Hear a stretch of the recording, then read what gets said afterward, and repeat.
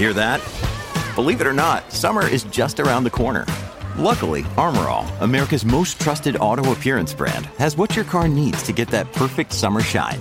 Plus, now through May 31st, we'll give you $5 for every $20 you spend on Armor All products.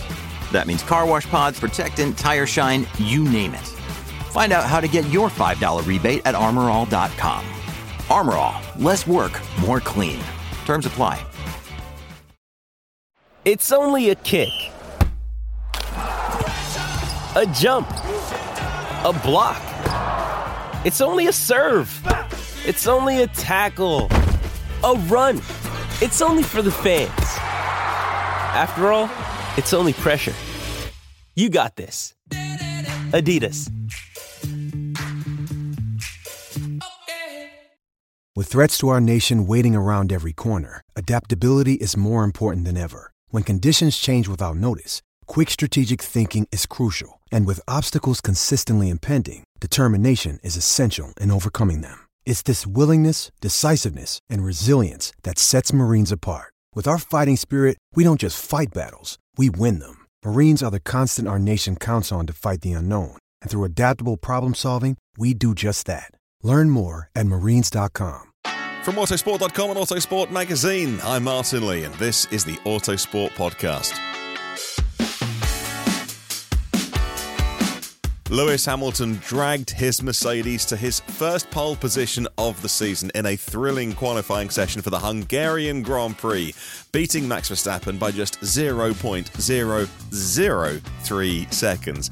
It was a qualifying format altered as part of a trial for the alternative tyre allocation, catchy, where they used hard tyres in Q1, mediums in Q2 and softs in Q3. Lando Norris had good pace as well and was the final place of the top three finishers. We saw the interviews today, joined by his teammate Oscar Piastri for a second row lockout, and there is more drama further back as well. We'll get into all of that with our man who has been trackside today, Jake Boxall-Legge. Hello, sir. How's Hungary been for you? Hungary's been absolutely lovely, thank you very much. Budapest is always such a lovely city to come to. I haven't been here for about 5 years, so it's nice to kind of see old haunts and explore a little bit. And the track is lovely as well. It's very, very easy to navigate. I got to watch a little bit of trackside action in FP1. Did brave the rain for that, but luckily I brought a coat. But yeah, it's been pretty good so far. Mixed up, I guess, is how we could describe it. Minor cliche alert. But it really was, actually. And how much of that do you think was because of the rain disruption from yesterday? And how much of that do you think might have been because of this different qualifying format, which isn't a full-time change? It was being tried out today. Why do you think we saw Lewis Hamilton first, Max Verstappen second, then the two McLarens? And, well, we'll get onto it now. Zhou Guanyu in fifth today. These alternative tyre regulations, for example, they've created a lot of change with regards to how the teams run practice. It's not just about the qualifying tyre types, but the fact that 2 sets of tyres were taken away from each driver as well. So that really limited what they could do in practice. And actually, perversely, the fact that FP1 was wet, that actually gave them more running because they, they still had the same allocations from intermediate and wet tyres, so they could actually go out and do some running. Whereas if it was a dry FP1, the drivers were actually a little bit concerned that they wouldn't be able to do as much. And so that kind of carried into FP2 and FP3 as well. People weren't really doing the preparation they wanted to do because they had to think about nailing everything on all 3 compounds rather than just focusing on the race compounds in one session or focusing on qualifying on the softs in another one. The drivers weren't really sure what to expect coming into qualifying. It was a big change, certainly I think all around the board. So the fact that we've ended up with quite a mixed up grid, some of the drivers reckon it would have been the case anyway, but I'm not really convinced by that. And some of the drivers complaining a little bit about a reduction in track action as well with this kind of format. Different tyres, saying it's bad for the fans. For the first time since 2021, Lewis Hamilton back on pole. Teammate George Russell in 18th. And not because of a shunt and not because of anything ridiculous. Max Verstappen, second on the grid. Teammates Sergio Perez down in 9th. Lando Norris and Oscar Piastri, no difference between them, which would imply both drivers performing well. A really good car, 3rd and 4th. And then the Alfa Romeo of Zhou Guanyu in 5th. But Valtteri Bottas in 7th. Holy moly, the quickest Ferrari is not a Ferrari. Followed down by Charles Leclerc in 6th, and teammate Carlos Sainz down in 11th. How did Daniel Ricciardo do? He was 13th, so the teammate battles there, showing Yuki Tsunoda how it's done. Let's get into just fascinating, brilliant sporting event to watch today. Lewis Hamilton back on pole. How did he do it, JBL? Was he quicker, or was Max Verstappen, for some reason, a bit slower? Well, it was very, very kind of unexpected, because I think a lot of people expected the main challenge after Q1 and Q2 to come from Lando Norris, not Lewis Hamilton. And especially after Mercedes had flattered to deceive in FP1, George Russell, as you mentioned, being knocked out, which was a huge surprise, a very big scalp there. But Hamilton laid it all on the line, and he simply said, I sent it, and I just had to hope that the car held on through the corners, and it did. Verstappen put in that fantastic benchmark to kick off Q3 with, but he couldn't beat it. And that was the key thing. That left him vulnerable to the advances of the other drivers. Norris got very, very close, but didn't quite manage to make it happen. But Hamilton did. And I'm sure that there's perhaps other explanations here. The fact that maybe DRS isn't quite so prevalent around this circuit. Going into turn 1, sure, there's a top speed advantage that can be derived from that. But the following DRS zone coming out of that corner, it's not very, very big. And so it will have kind of negligible effect, I guess. So that might be why he was a little bit more open in qualifying than has perhaps been the situation before.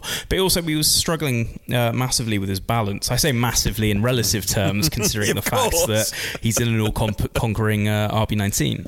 But he was not particularly happy in the press conference, and although he was kind of happy that he actually had some close competition for once, he felt that the car was off what it perhaps should have been. And he just found that when he was, trying to get the car through the apex and apply the throttle on the corner exit, he just didn't have the grip at the front end, and there was these shifts in balance that he didn't really know what to do with. So I think that was the main issue, the fact that he just wasn't particularly comfortable all through the qualifying session, and I think that did show generally through the sessions. Joe was fastest in Q1, Norris fastest in Q2, and Verstappen had a good go in Q3, but was beaten once again. He said, Max Verstappen said in his comments following qualifying that the car was all over the place, and such is the dominance of the RB19, to be all over the place is 0.003 of a second off of pole, and but I thought he took it pretty well, because he was on a nice string of poles, but that win record they're on at the moment will be broken tomorrow if Red Bull win. And what do you think about the chances of the race being a tight one? Lewis Hamilton said afterwards that he thinks in race pace that Red Bull is still quicker, but was he just kind of tempering some expectations there? What can we expect tomorrow? Because Max has not had, at times, faultless starts in 2023. Last time out in Silverstone, and Lando got the jump on him. So it's a tasty prospect going down to turn 1 tomorrow with old rivals Hamilton and Verstappen next to each other on the grid. How do you think the race might shape out?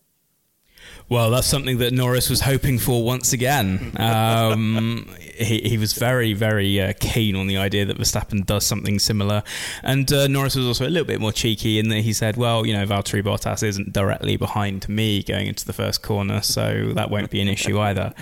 It's going to be a very, very long race tomorrow, because the Hungarian, it's a circuit the drivers love, but they also know that it's got this relentless reputation. It's all corners, really. There's no real moment to rest. But it also throws up really interesting results as well. We had Esteban Ocon win a couple of years ago. We've had so many drivers take their first wins at this circuit. It's so hard to overtake here as well.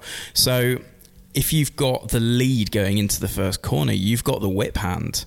And again, as you mentioned, Verstappen's had hit or miss starts, and if that's something that happens again, then there's every chance that Hamilton can potentially, string it out and win. The race pace during FP2 perhaps wasn't as strong as Mercedes had hoped it would be, but they're pretty adamant that they managed to make some progress overnight and hopefully get a better race car out of it. But also, and this is a very whisper it quietly moment as well, looking through the practice data for FP2, Alfa Romeo was strong, really strong. And it was at the point where Charles Leclerc said, we had that on our bingo cards, but I didn't believe it. I didn't think it was true. But the pace is there.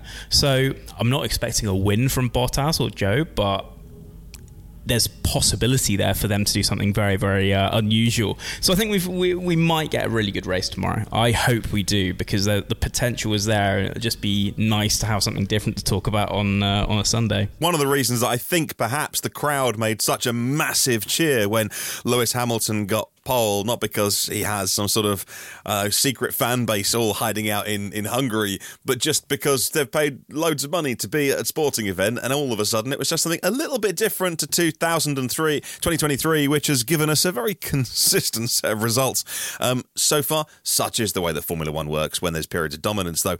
So the fans thought it was a very, very popular pole. We'll wait and see. Let's talk a little bit about McLaren, because so many people said to me, actually, normally on the YouTube videos that we make as well, not so much on these podcasts, mainly because feedback's a little bit harder on podcasts. There's not an instant comment section to drop into and go, oh, they don't know what they're talking about because they won't be quick at the Hungaroring. McLaren, it's circuit specific. It was only at Silverstone.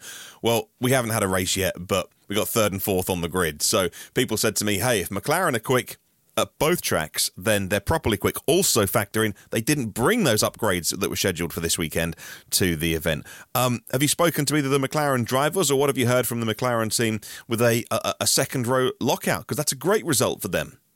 Well, I think going into the weekend, it wasn't something that they particularly expected, but actually I think they've kind of moved the goalposts a little bit with their expectations, because their weakness is in the low-speed corners. And at the Hungaroring, even though it's people kind of assume it's just Monaco with grass and runoff, there's two kind of low-speed corners, and that's about it, which is turn 1 and it's the turn 6-7 chicane. Everywhere else, McLaren's pretty strong, and so there are chances for the team to do well, and that's something that Norris said. That's something that Andrea Stella said as well. It's not a true low-speed course, so there are going to be some weaknesses around the track, but it's not as perhaps prevalent as they perhaps feared. And delaying the upgrade as well, the car's had a massive turnaround already. It's just good to kind of get another race to kind of get the lay of the land with where they are at the moment, and then add something on a little bit later when the time is right. And if you add 3 upgrades on in quick succession, that might be great, but you still need to understand what works and what doesn't. So I think for the technical team, certainly, it's probably better that it works out like this.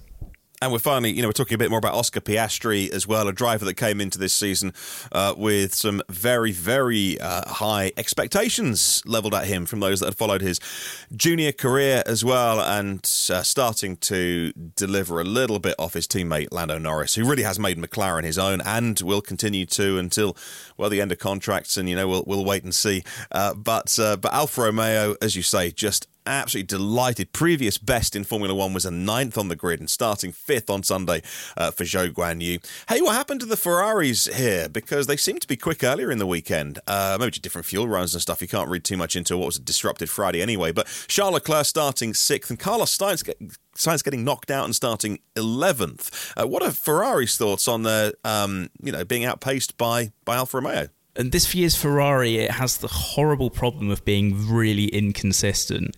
And so the engineers are trying to get to the bottom of when it's quick and when it's not. Because at the moment, they go track to track and they don't know if they're going to be quick or not.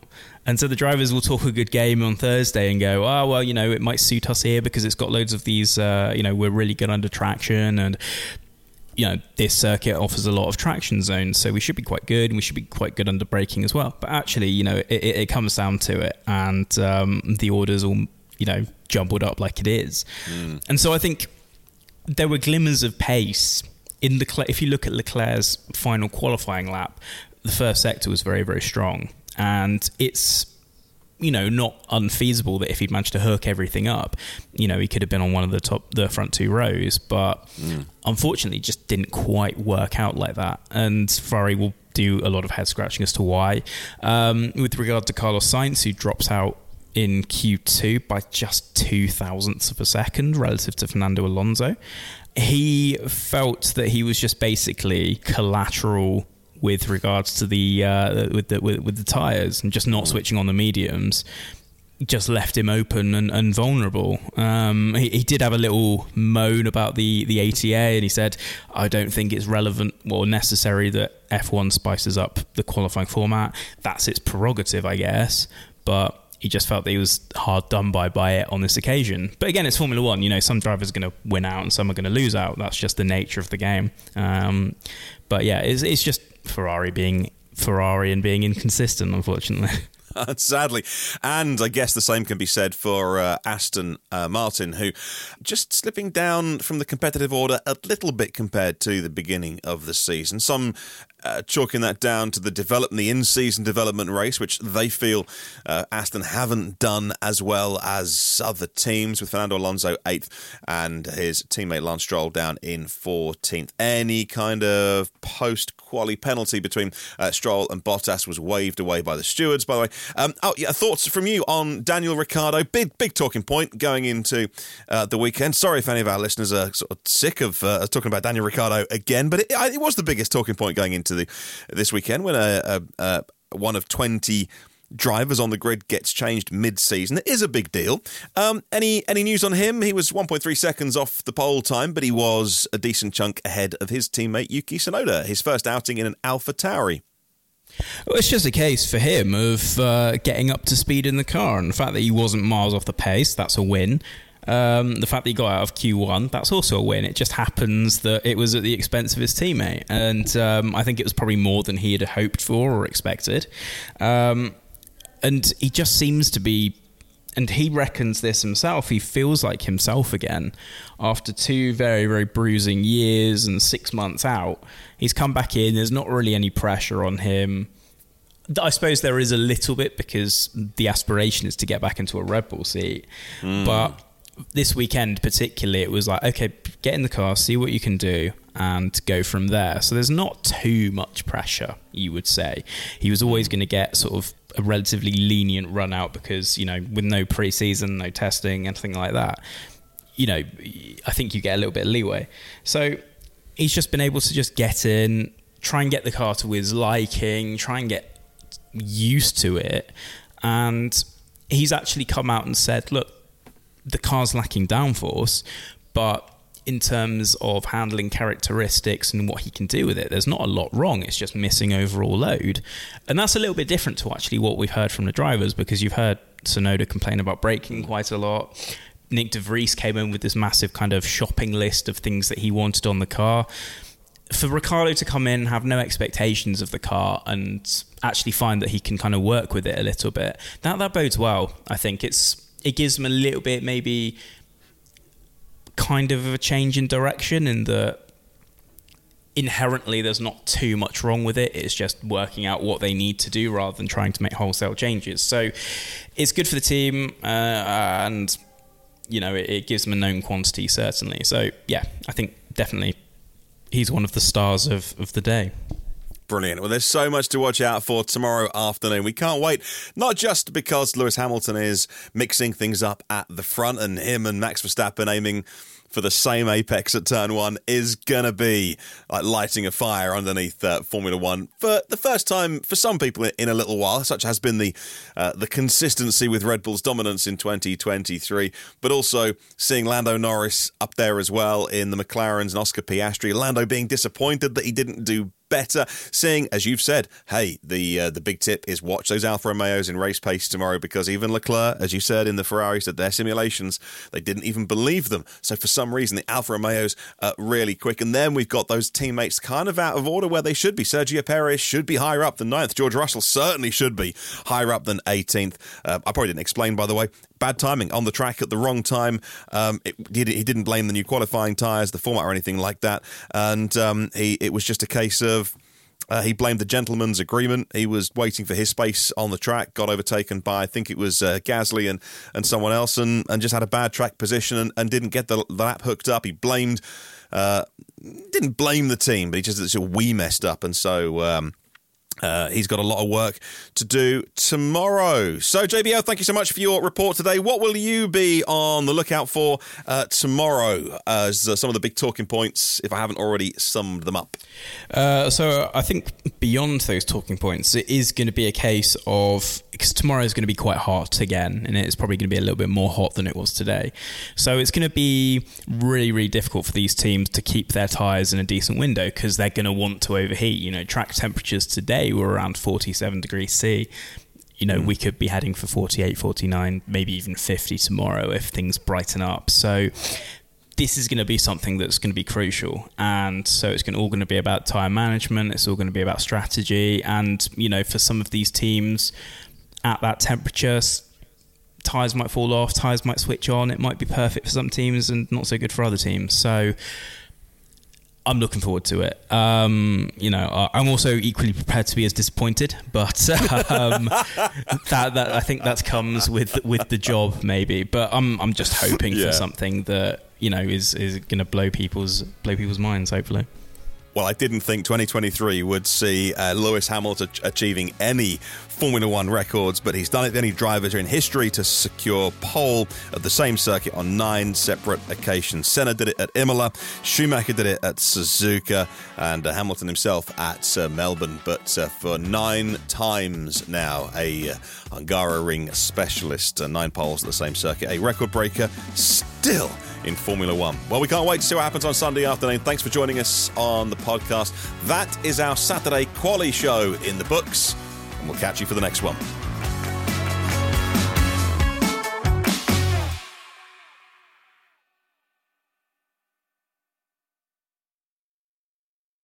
Sports Social Podcast Network. With Lucky Land Slots, you can get lucky just about anywhere. Dearly beloved, we are gathered here today to... Has anyone seen the bride and groom? Sorry, we're here. We were getting lucky in the limo and we lost track of time. No, Lucky Land Casino, with cash prizes that add up quicker than a guest registry. In that case, I pronounce you lucky. Play for free at LuckyLandSlots.com. Daily bonuses are waiting. No purchase necessary. Void where prohibited by law. 18+. Terms and conditions apply. See website for details.